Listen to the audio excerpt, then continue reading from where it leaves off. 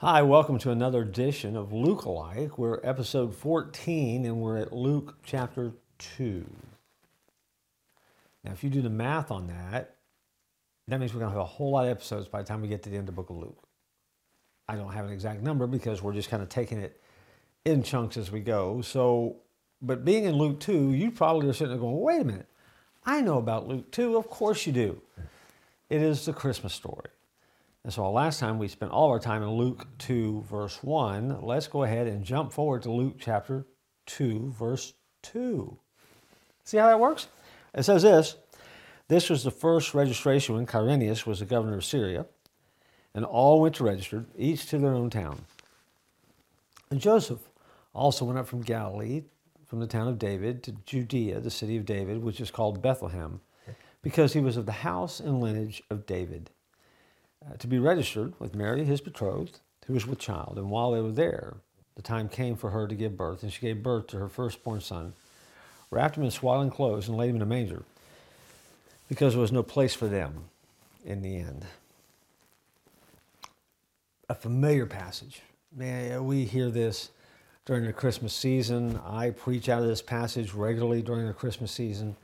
And there's a lot here, and I think you're familiar with it, so I probably will be a little bit briefer with it, just for the sake of this conversation as we keep plowing through the book of Luke.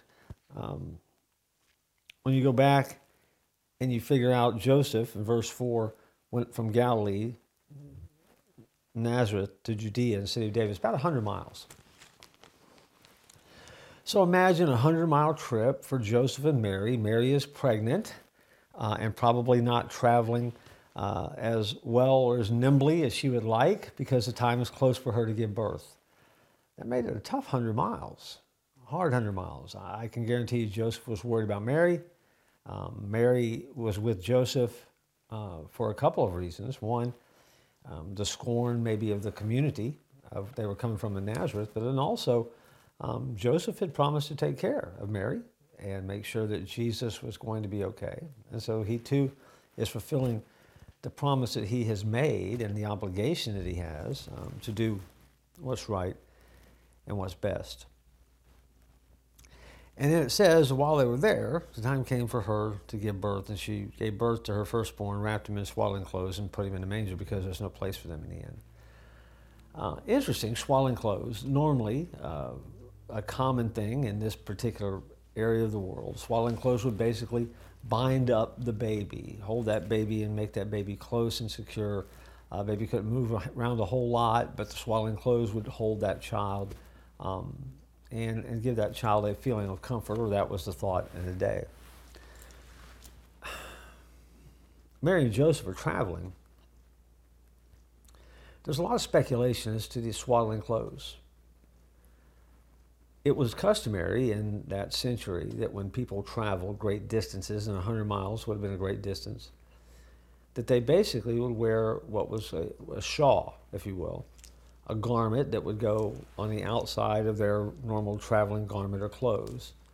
And in some ways it was a death shawl, meaning that traveling was hazardous, and if something bad happened, this particular garment would be used to wrap up the person that had died and preserve them so that they could be found and picked up later on the side of the road, or they could be buried wherever they were. I mean, if they didn't make the trip, this would become that burial wrap for them.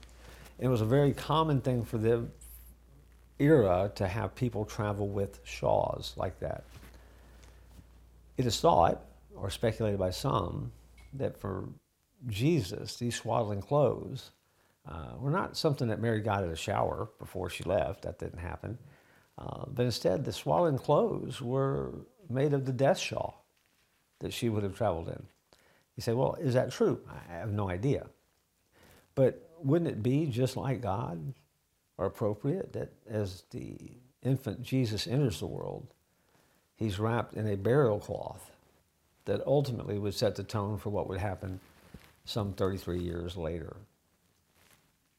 Anyway, that's a thought as to what's happening there.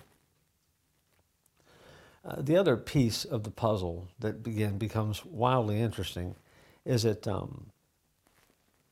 for Mary and Joseph, not finding a room at the inn becomes a little bit cloudy when it comes to history because the city is just packed. I mean, and so it's just full. So this becomes Jesus being born in essence, a barn where animals were taken care of. Joseph would have done his best to make it as comfortable as possible. But it's into that environment that Jesus is born. And when you read that, again, he is born in a place, Bethlehem, that is called the house of bread. He is the bread of life. And so it's almost as if the bread has finally reached the bakery, if you will, and Jesus is born. All of that is wrapped into a couple of verses, which are sideline notes, background stuff that has to do with the Christmas story that a lot of times maybe you don't hear about at Christmas time. But since we're doing a slow walk through the book of Luke, I wanted to share those with you. And so, next time we read the Christmas story, think about those things. I know you're familiar with it. I look forward to joining you again next time on Luke Alike.